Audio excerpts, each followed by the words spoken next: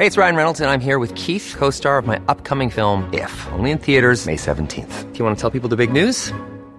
All right, I'll do it. Sign up now and you'll get unlimited for $15 a month and 6 months of Paramount Plus Essential Plan on us. MintMobile.com/switch. Upfront payment of $45 equivalent to $15 per month. Unlimited over 40 gigabytes per month. Face lower speeds. Videos at 480p. Active Mint customers by 531.24 get 6 months of Paramount Plus Essential Plan. Auto renews after 6 months. Offer ends May 31st, 2024. Separate Paramount Plus registration required. Terms and conditions apply if rated PG. Hiring for your small business? If you're not looking for professionals on LinkedIn, you're looking in the wrong place. That's like looking for your car keys in a fish tank.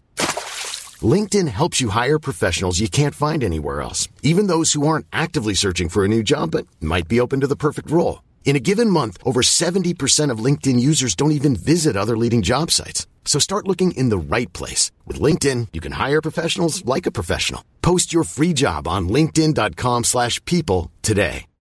Since 2013, Bombas has donated over 100 million socks, underwear, and T-shirts to those facing homelessness.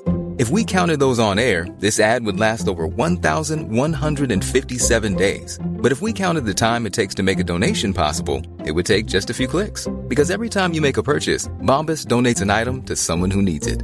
Go to bombas.com/ACAST and use code ACAST for 20% off your first purchase. That's bombas.com/ACAST, code ACAST.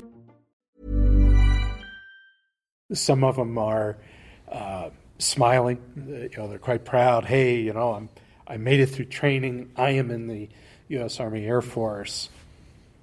And they were the rock stars of the 1940s, quite frankly, is a 21st century way of thinking of these guys and how they viewed themselves. Welcome to the Damcasters, brought to you in association with the Pima Air and Space Museum. I'm your host, Matt Bone. The 390th Memorial Museum is a museum within a museum at the Pima Air and Space Museum. It is a museum dedicated to the memory and service of the men of the 390th Bomb Group that flew their missions in the 8th Air Force out of RAF Framlingham in Suffolk. It is a remarkable museum and one that I was profoundly moved in, and we're going to get into that a bit with the museum's executive director, Bill Buckingham.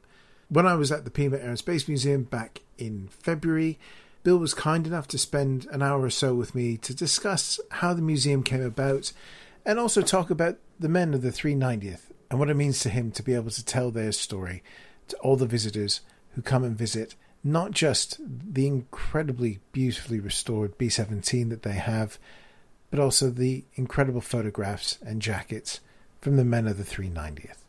So, first question to Bill, how did the museum come about? So during World War II, especially during the first several years of the war, there was no way to take the fight directly to Hitler except through the skies. And once America entered the war and started building aircraft and training crews, and started shipping over to England and using that beautiful island as a very stable aircraft carrier to strike at Nazi Germany and its web of units across all of Western Europe.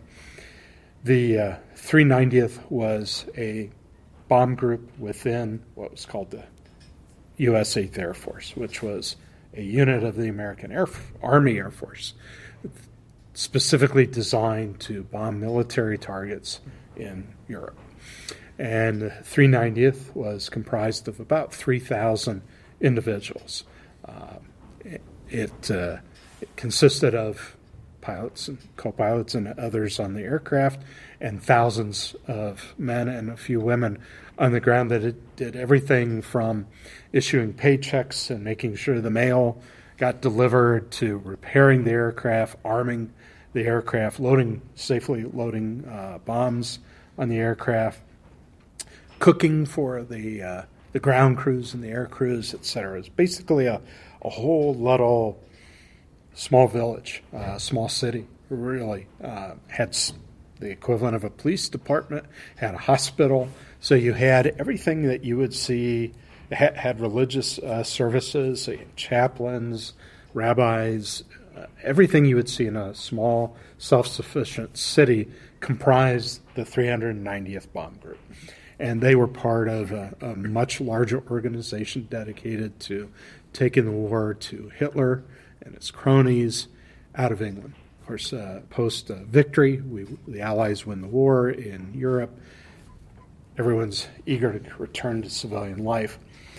So in the 1970s, the former commanding officer of this bomb group... Before we jump forward, where were they based? A tiny little area, East Anglia, East England, Framlingham. Little village, had a church, had a pub, had a few houses, and a railroad going through it, and one small road. And then a whopping great airbase. and this enormous airbase. The population of the airbase greatly outnumbered the population of the village, probably by certainly 50 to 1, maybe 100 to 1, something on that scale. Former farmland, former RAF base, turned over to the Americans to launch airstrikes against the Nazi regime. So the commanding officer, Colonel Joe Muller, must have made one heck of an impression on the men at that base, the flight crews and the ground crews, because in the late 70s he starts developing this concept of building some kind of a memorial to those who served in the 390th and, of course, those who were lost during their service in the 390th.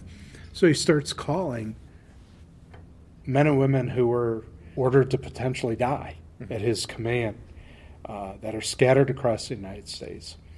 And rather than hanging up on them, I think something that many vets would have done, they took his call and ultimately were recruited into this effort to build some kind of a memorial.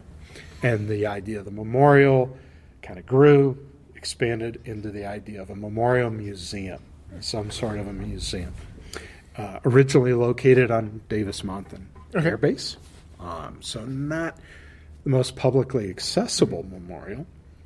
So Muller approached the great Pima Air and Space Museum and worked out an arrangement where we could build our own separate museum on Pima Air and Space Museum grounds, our own separate nonprofit, own separate governance and fundraising and whatnot, and secured that arrangement and went to the Air Force, and they were able to secure a B-17 that was in service as a firefighting aircraft at the time on loan to the Forest Service. So Colonel Muller goes to the Air Force goes back to the Forest Service, says, want our aircraft back. So plane flies into Davis-Monthan and is rolled across the street. And these veterans begin this campaign of scouring the United States and perhaps further afield to secure all the parts and pieces to equip the bomber as it would have been during World War II, because all of that stuff had been stripped off. Its purpose was to dump fire retardant on burning forests. So bomb racks, machine guns, sights, the radio equipment, navigational equipment, all the turrets, the fixtures that you would have seen in England at the 390th base, long since gone. Everything. And paint it and clean it up and equip it just like you would have seen on its base in England, which in itself was an amazing undertaking, but they went above and beyond that. They continued to reach out to 390th ground crew and air crew veterans who began donating everything from love letters written to and from their spouses and or girlfriends back in the States or in England, to diaries, photographs, flight gear, flight suits, flight jackets, gloves, hats, ties, shirts, shoelaces, radios, everything, flare guns, everything that they had kind of packed away in their closets as they went about their civilian lives, putting the war behind them, for trying to forget the heinous things that they witnessed or experienced, and started building up a really impressive collection of flight tower logs. We have tens of thousands of pages of documents from the base, from the the control tower, from the headquarters.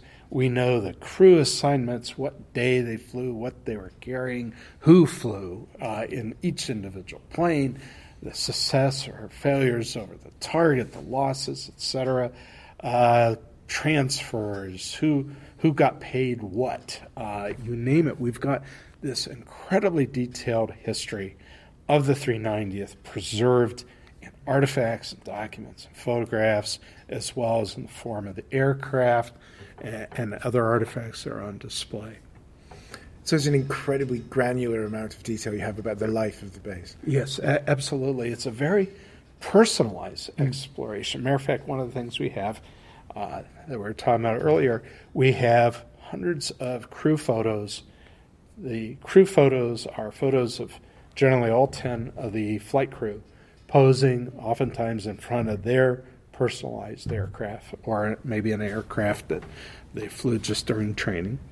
But they were trained as a unit, went over as a unit, and more often than not flew as a cohesive unit of 10 guys whose ultimate authority rested in the pilot. His responsibility was for those other 9 lives, co-pilot, navigator, bombardier, the gunners, and so forth. So we have these photos of faces looking back at you here in the 21st century of very young guys, many of them scared but hiding it well, scared to death, posing as a group before their flights. And about 2/3 of those guys were either killed or shot down and became prisoner, may have died as a prisoner of war. Looking back at you, some of the crew photos have their dogs. And one crew photo, if you look very carefully, column 28 in this mural exhibit, shows the baby bear that went over from the United States with this bomb group. The flight engineer made a specialized oxygen mask for the bear so he could survive the high-altitude flight across the Atlantic. He didn't go up on many missions. He stayed on the ground most of the time. But you see these guys proudly posing with their pet bear. I mean, this isn't a museum that's about hardware so much as it is about the people, their experiences with life and death, their service, their time in England. For the flight crews, that time was limited. Maybe they go up on one mission, get shot down. Their time is ended.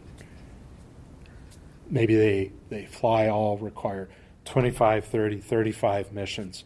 They rotate back to a safer duty elsewhere. But the guys who had to patch them up or bury them, the guys who had to remove the remains from the aircraft and turn that aircraft around, repair its battle damage so it could go up perhaps the very next day, they were stuck there for the duration. So they served and suffered in a very different kind of way. So the ground crews didn't have a specified tour. They were assigned to the base and they were there. Oh, right. Okay. Indeed. My dad was ground crew in the 6th Air Force in Panama. His brother was 8th Air Force. He was crew chief in England, not with the 390th. But so I grew up hearing these stories, seeing the photos. So these guys suffered in a different way than the flight crew, but they paid a price nevertheless. And that's what we present. We present these stories of life on the base, service and sacrifice. Yes, we are focused on the 390th Bomb Group, but the experiences of these young kids at all the other bases was incredibly similar. So it's also a window onto a much broader story that we also tell. Using the 390th to tell the 8th story. Exactly. And you mentioned the photographs. If I'm honest, I walked up to the upper level to have a better look at the aircraft, which is stunning. I didn't spend much time looking at the aircraft. It's incredibly moving. It's very well done. It gets a bit overwhelming because there's so many young faces looking back at you. Yeah. And it's, I sort of went up from the backside and worked way round to where you've got the jackets and things. And it's, it's so well done. You don't look at the beautiful shiny B-17 that's on the ground floor, right. And it's incredibly moving. So it has the desired effect, or it certainly did on me. So. Well, I've been director since last July, and I still tear up if I spend much time looking at these photos. It's interesting to look. Some of them are smiling. They're quite proud. Hey, I made it through training. I am in the U.S. Army Air Force, and they were the rock stars of the 1940s. Quite frankly, it's a 21st century way of thinking of these guys and how they viewed themselves. And of course, being in their late teens or very early 20s, the notion of death You're and mortality. You're at that, aren't you? Yeah, you're invincible. And even after they got to their base and flew their first mission or saw others coming back from their mission, it in their minds, it's always the other guy. Yeah. He's going to go down in a fireball, not me. And of course, two-thirds, as I mentioned, two-thirds of those faces staring back from that epoch in time, looking at you today, were either killed, wounded, or in prison. Only about a third came home relatively unscathed, physically relatively unscathed. Of course, psychologically and emotionally, they paid a huge toll because this was carnage on a scale unimaginable to kids growing up in the United States, maybe from small towns or farms during the Great Depression. Nothing could prepare them for what they would see or personally experience once they got to England and participate in the greatest air war ever. And hopefully there will never be something on that scale again. Goodness no, let's hope not. What is you've been in post for a while now? What's the sort of general feeling to it? Because the 8th sort of lives large, doesn't it? It does. Even now, I'm a B-25 guy. The 14th and those guys over there, kind of when you research them, read the 8th is they're stealing focus a lot of the time. Sure. But why does the 8th stay in our view so much now? Sure. Very good questions. Part of it comes down to where American reporters were stationed. Many of them were stationed at or near 8th Air Force bases. So you had the cameras, you had the reporters, you had the correspondents telling the stories repeatedly back home on the radio and the newspapers and the periodic magazines of the time. Of course, there were no television stations during this period of time. So they got the coverage, and that echoed down through time. But it goes beyond just where the reporters were stationed. That's, I think, part of it. Part of it was they were a very, very large outfit that from their creation, starting with a half a dozen guys, by midpoint of the war, had swelled to an organization over 200,000. And they were a functioning organization. If you imagine trying to form, let's say, a restaurant chain from 6 people to 200,000 people with that kind of global reach and complex machinery and stuff in a matter of some number of months, it's hard to conceive here in the 21st century of anything like that. And yet they did that. So logistically, organizationally, management-wise, leadership-wise, there were thousands of miracles involved and lots of hard work in just simply creating it and making it work, yet alone going from peacetime and making it work in a horrific combat environment where everything was trying to kill you, not just the Germans. Mother Nature was trying to kill these guys because they were going up in aircraft hastily designed, hastily built, that were flying at 6 miles above the surface of the Earth, 50 to 60 below zero. The first generation of B-17s over there didn't even have window glass in the radio and waist compartment, so you had 120 to 160 mile an hour winds cutting through the aircraft, which was unpressurized, unheated.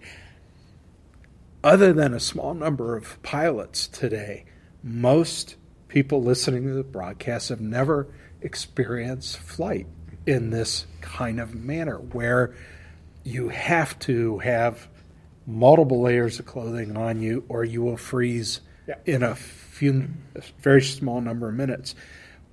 In an unpressurized aircraft where if you take your oxygen mask off for a small number of minutes, you will go unconscious. A few minutes beyond that, you are brain dead. So the environment was trying to kill these young kids, as well as the Germans. The clouds, the fog. These guys trained in the United States, where? Mostly in clear, sunny western states, right? The English environment, much of the year, was very, very, very different than what they trained in here in the United States. The weather's still trying to kill us. Yes. And the technique, the model of operating was hazardous as well, trying to take initially a few hundred and then later in the war a few thousand aircraft from dispersed bases all over eastern England to go up to their assigned altitude, 30,000 feet, and to maneuver into assigned positions, flying essentially wingtip to wingtip, in the fog, in the sleet, in the snow, in the rain, and everything else, all the other joyous aspects of the English flying weather, and just getting into formation was an extremely hazardous undertaking that many didn't survive. Mid-air collisions, others never found their assigned formation, went off into the muck, ran out of fuel somewhere over the Atlantic, never seen or heard from again. So every aspect of what they were undertaking was extremely hazardous to their health and their longevity. So the dramatic story that I just described, all of these elements working against them, and yet these thousands of young kids persevered. They went on their missions. They fought their way through the German fighters, the German cannons on the ground. They were never turned back by anything other than Mother Nature. They would sometimes get recall orders after having fought their way through the initial defenses of the Third Reich, get a recall order and turn around. But they were never recalled because of the Germans. Never. They were recalled, if at all, because of Mother Nature not cooperating, usually over the target. Back then, if you couldn't see the target, you couldn't hit it. There was radar was in a very primitive state, at least radar that could be carried on an aircraft. The British, of course, famously used radar to defend the island, but you had the luxury of really big sets of electronics on the ground. You didn't have to have them small enough to fit into an airplane and light enough for the airplane to take off. So just so many elements of the 8th Air Force story to capture the imagination, and unfortunately, part of their notoriety comes from the horrendous casualties that they suffered. You were safer being in the U.S. Marines than you were the 8th Air Force. Safer in the U.S. Navy, safer being in the U.S. Army than you were in the 8th Air Force. We're going to take a quick break so that we can get the latest from the Pima Air and Space Museum with Head of Collections, Andrew Bowley. Here we are at the Pima Air and Space Museum with some of our Korean War vintage aircraft.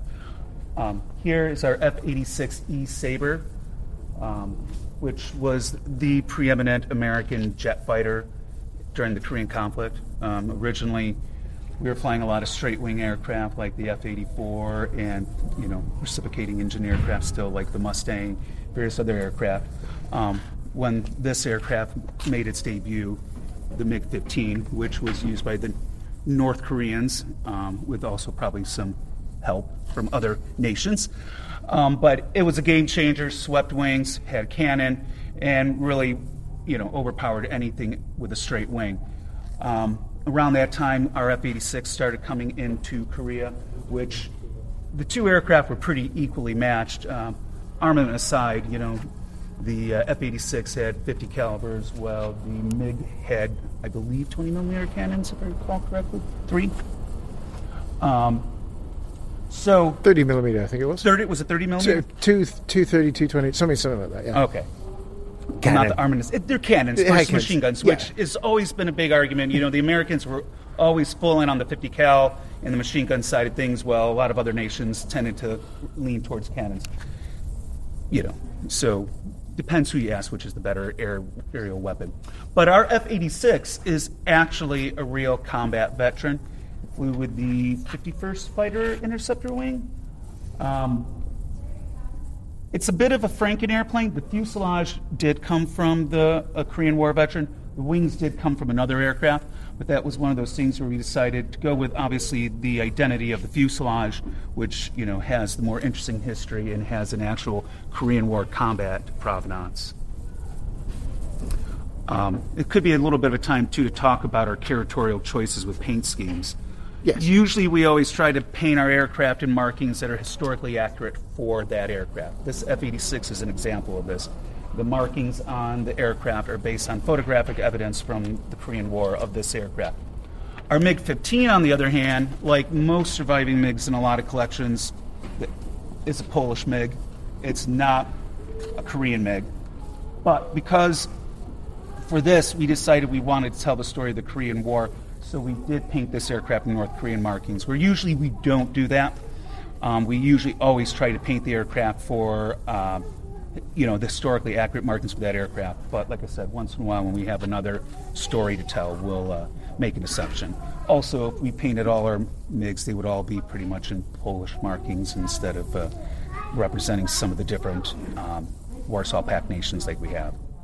To learn more about what is on display and what events are coming up at the Pima Air and Space Museum in Tucson, Arizona, please do check out their website at www.pimaair.org. A lot can happen in 3 years, like a chatbot may be your new best friend. But what won't change? Needing health insurance. United Healthcare Tri-Term Medical Plans, underwritten by Golden Rule Insurance Company, offer flexible, budget-friendly coverage that lasts nearly 3 years in some states. Learn more at uh1.com. Hiring for your small business? If you're not looking for professionals on LinkedIn, you're looking in the wrong place. That's like looking for your car keys in a fish tank. LinkedIn helps you hire professionals you can't find anywhere else, even those who aren't actively searching for a new job but might be open to the perfect role. In a given month, over 70% of LinkedIn users don't even visit other leading job sites. So start looking in the right place. With LinkedIn, you can hire professionals like a professional. Post your free job on linkedin.com/people today. And now, back to the show. Let's get back to the 390th. We've done the big picture. What's through the collation of all of that, first-hand primary documentation? What are some of the stories that have sort of leapt out of you as your time here at the museum? That because as you walk around, there's lots of individual little notes. There's I can't remember the navigator's name, but there's the page from his notebook as well, which is just bringing a really clear human focus on this, because it can be a little bit overwhelming when you've got a big airplane, there's all those photos and things, but you draw into this. For you, as the boss, what's leapt out at you? Number of things. Right now, the exhibits on the main level that are in the recessed display cases, those are all temporary exhibits. The main exhibits ordinarily are there, had to be removed when we suffered significant rain damage, water intrusion from the roof a couple summers ago, so we are in a rebuilding phase. But prior to that... Yes, dear listener, it does rain here in Arizona. Oh, it does. And when it does, sometimes it's 3, 4, 5 inches all in a matter of an hour or two. So when the skies let loose in Arizona, they really let loose, and sometimes comes through a museum roof and does exhibit damage. So what you're seeing is a small fraction of what's on display. What will be coming back on display. One of the things that touched me is the guys carried these little paper pamphlets, maybe 3 inches across, 4 inches tall, maybe smaller than that. These were their pay books. They got paid once a month, and we will be returning to exhibit this one officer's pay book, and to see both, even in 1940s terms and certainly in 21st century terms, the $200 a month that an officer going into combat on one of these aircraft would get paid, and his life insurance deduction, and how much of it was being withheld by the U.S. Department of War, the War Department, and being sent back to his family. And the small number of dollars he kept for himself there that he had to buy extra uniforms with. If he went off base for food or alcohol or whatever, small number of dollars he lived on for such an incredibly hazardous job. And he was a pilot. The pay books for the enlisted guys, the gunners, who were in that plane suffering the same hazards as the pilot in the cockpit, so much less. For me, that makes it very personal, as well as the diaries, the log books from the different stations that we have. Really, when you see it in their own handwriting, letters home, letters from home, the kinds of things that they thought of or worried about are the things that we worry about today, but amplified by the loneliness, the isolation. Even though they were in a base of 3,000 men and a few women, they were still so isolated in many ways, physically, emotionally. They were ultimately with strangers. They weren't with their family. They weren't with people they grew up with. So there was a sense of isolation. Even in a crowded officers' club or NCO club, might be packed shoulder to shoulder on a day where a mission was scrubbed so they could consume beer and whatever else could be made available on base or off base. They were still very alone in many ways, still missing home. After all, many of these guys were teenagers.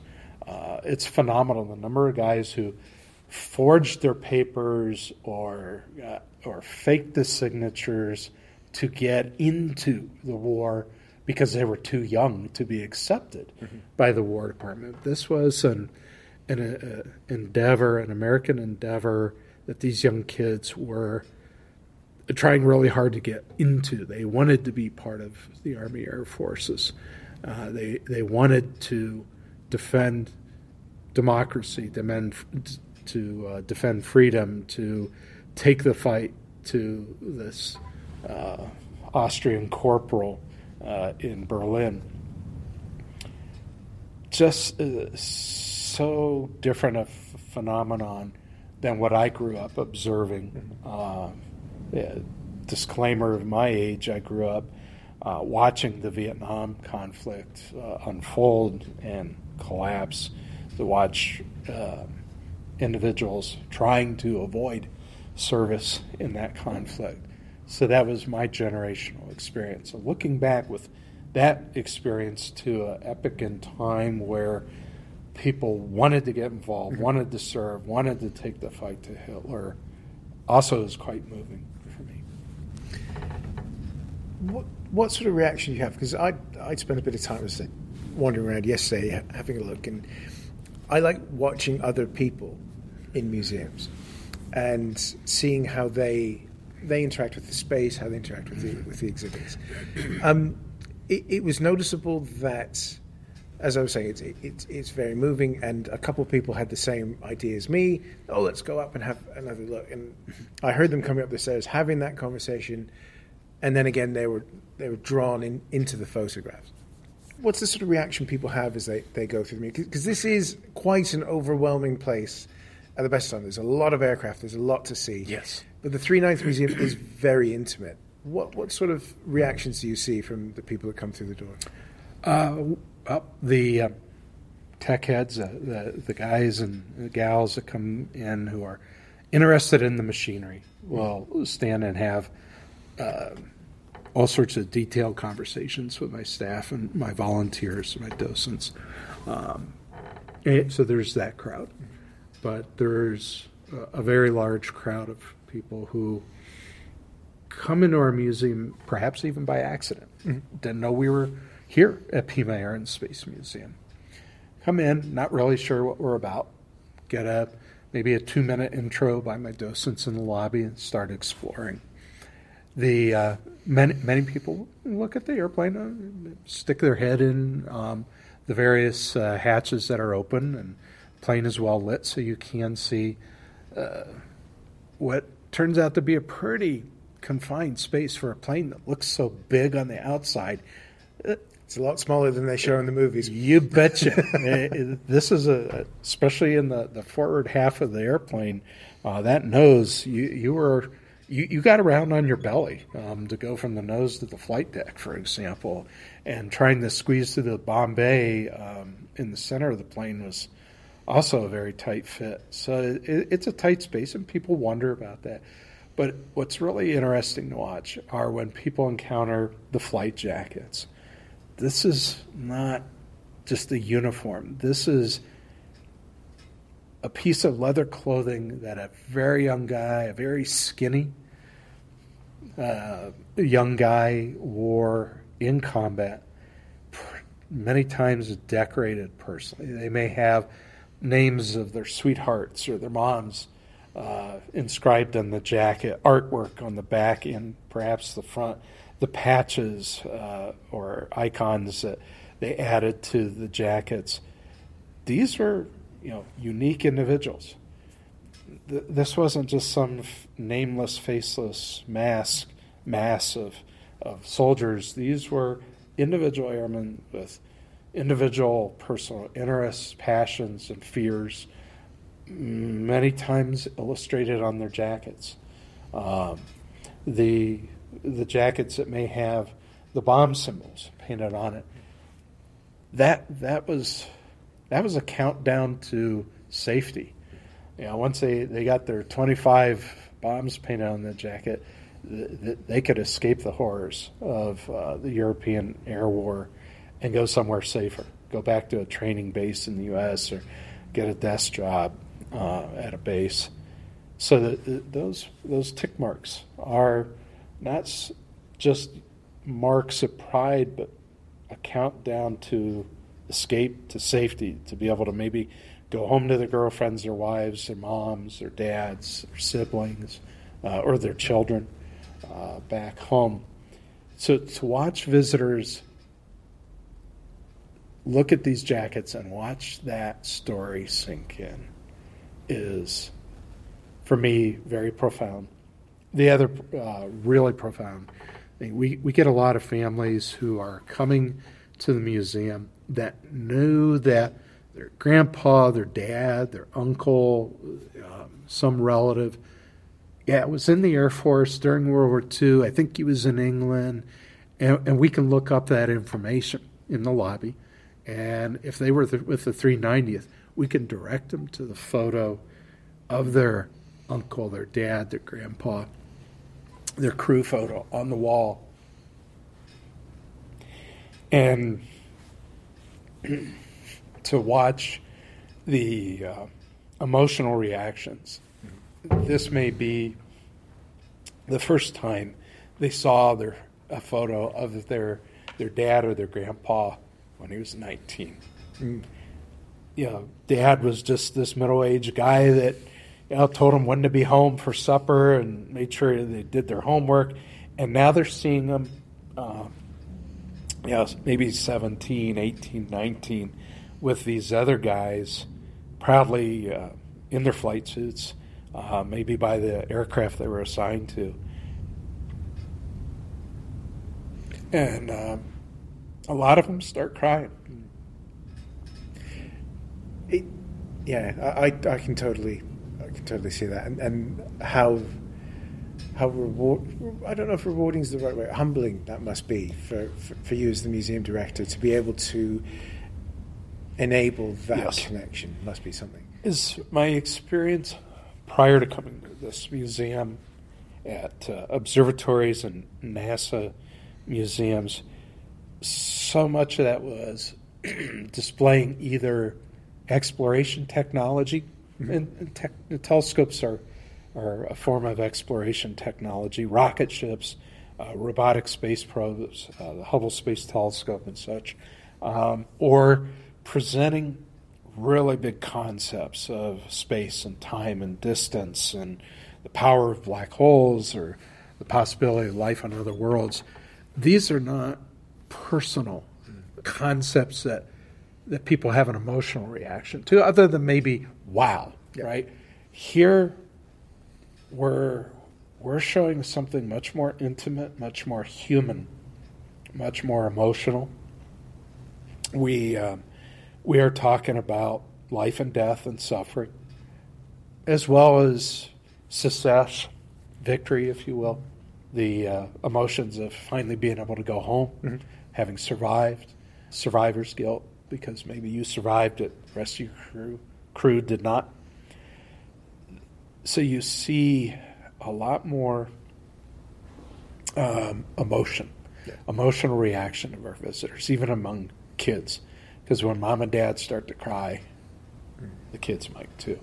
And it's not that we're a sad museum. I don't want to get the message across to your listeners that come to our museum and you're going to go home a mess. Not at all. It's just that our museum has a much more intimate, much more human. We are much more about the human story of the 390th than bombs and bullets and radial engines and propellers and so forth. Our mission is to remember, to honor the courage and sacrifice and the success of everyone who served in the 390th. That's what we're about. We're about the people of the 390th in this period, this unique period of world history, and what they did, what they accomplished, what they went through, their homecomings, how they went on to build a successful country afterwards, to build functioning families, and create kids and put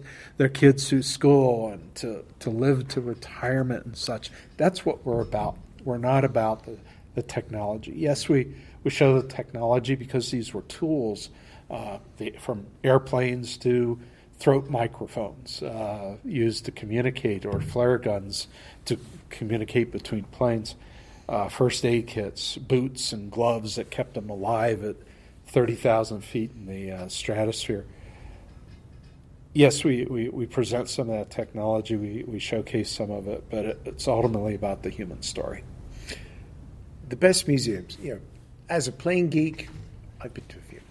And you tend to go and you look at the stuff and you have your favorites. And the thing I always say to people I'm with is it's an inanimate pile of steel and aluminum. Yep. It's not a thing until people get in it. And I think, we've mentioned this many times, and I'm going to mention it again.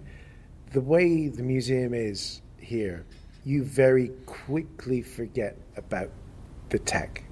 You very quickly start thinking about the young men, and it's beautifully done.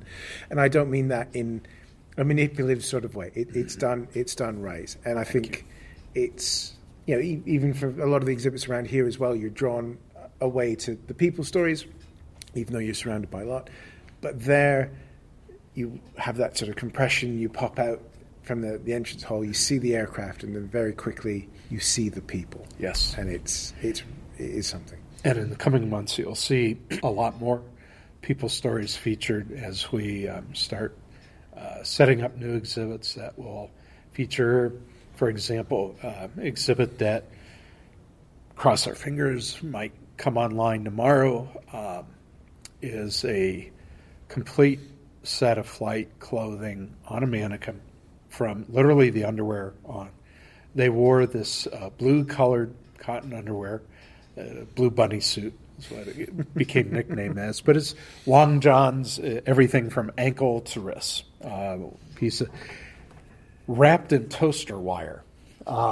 Toaster wire sewn into the fabric of this underwear, and then the leather-clad, sheepskin-lined, big, bulky flight suit, the gloves, the boots, the mask, helmet, the goggles, that'll be on a mannequin on display, like I said, hopefully tomorrow morning. It's scheduled to go into its case. Hopefully tomorrow's my last day. I want to see it. I hope so.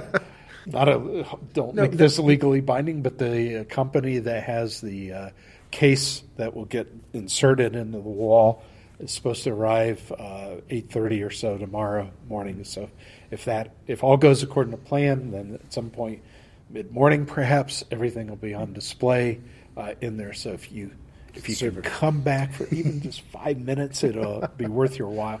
And we'll be filling the rest of those cases over the course of 2023 with a lot more personalized exhibits like that to tell.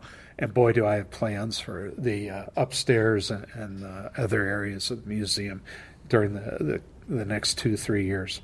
Fantastic. You won't recognize the place. So there's one last question. Yes.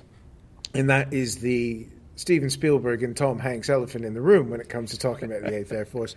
Yes. Masters of the Air is due apparently later this year. You've got the book in there as well. Mm-hmm. I don't want to say what impact, it hasn't been out yet, but do you think that sort of show focusing on the Bloody 100th as well, do you think that might have the Band of Brothers effect where it starts focusing a lot into one specific group because people can recognize that? Or do you think it might have the broader effect of once again bringing the 8th to a new audience like, say, Memphis Belle did in the 90s? I'm really hoping that it will ultimately inspire people to learn the broader story. Mm-hmm. Masters of the Air will have a Band of Brothers / Saving Private Ryan / Memphis Belle effects on the public imagination and public pique the curiosity and interest among a large segment of the population to learn more about the air war in Europe. The 100th Bomb Group is the focus of Masters of the Air, but never did the 100th Bomb Group fly without the 390th being alongside them and the 95th. Our three bomb groups always flew their missions together. The three groups were organized as the 13th Combat Wing. So the 100th never went where the 390th didn't go. So we were always there alongside, heading to the same targets. They had their own base, 95th Bomb Group, 390th, 3 different bases. We formed up together over England and went into experience the hell of air combat over Europe together. So the stories that you will see played out in Masters of the Air on, I believe, Apple Plus TV later this year are the same stories as the guys' experience of the 390th and the 95th, and for that matter, all the other bomb groups. The names might be different, but the experiences were essentially the same. The horrors, as well as the exhilarations. You've been given this. You're a pilot. You've just been promoted to pilot of a $250,000 piece of government machinery. Here, you have your cool leather jacket. You are in charge of these other 9 guys. Sure, they had exhilaration and pride and all sorts of other positive emotions that I hope will also shine through in the television series, and we intend to also display more and more of that in our exhibits. Fantastic. Thank you so much for spending a bit of time with me, and it's a really, really moving museum. Thank you so much. I couldn't agree more. Before I was hired here, even while working at the observatory, the 390th Memorial Museum and Pima Air and Space Museum were, as my wife knows, the place I spent all my free time. So when the opportunity to join the 390th team came along, oh my gosh, I couldn't write that application letter fast enough because I grew up with this as a family story. I started building B-17 models when I was 7 or 8 years old, on through high school. So this was a story that I was meant to help tell and propagate in my role. Fantastic. Thank you. I can't thank Bill Buckingham enough for his time and clearly his passion for the 390th Memorial Museum. I'm not blowing smoke at you, dear listener, to say that it is a very moving place. That wall of pictures, seeing all the jackets and knowing just how young the boys were that were wearing them. They're also very small as well. Even 6 months on, I'm still moved by the effect that the museum has. And if you're ever out there, as always, go visit our wonderful sponsors at the Pima Air and Space Museum, but do not miss the 390th Memorial Museum. And if you're there on a Thursday, there'll be a gentleman by the name of Dick Bouchon sitting in a fabulous A2 underneath the B-17, and he'll answer any question you have for him. Just about. Actually, I'm pretty sure he would answer any question you asked him. But Dick is 100 years young. He flew 28 missions with the 390th, and he is our guest next week. And he's just fantastic. I cannot wait for you to hear that. In the meantime, thank you so much for your continued support of the pod. As always, tell your friends, share the links, let everybody know about this fantastic aviation history podcast and the wonderful 390th Memorial Museum that is on the top of your bucket list. Well, right after Pima, of course. If you fancy getting a bit more involved, as always, as a patron, you can become a Damcasteer from just £3 a month plus a bit of VAT. You get these episodes early, different intro extras, no ads, all of that good stuff, plus some bits and pieces that I've had in the works. Now that I've moved house, I might actually get around to them. You never know. But times are tough. I understand that. Just tell your friends, pop some stars into your app of choice, because as we've been off for a couple of weeks, as I've been moving house, the downloads have continued. The reviews have still been coming in. You are all being incredibly generous with your praise. I can't thank you enough. And to reward you, next week you get to meet Dick Bouchon, who is... oh, he's just fabulous. Until then, do take care of yourselves. Thanks for listening. Bye-bye. The Damcasters is hosted and produced by Matt Bow and is a Boney Abroad podcast production.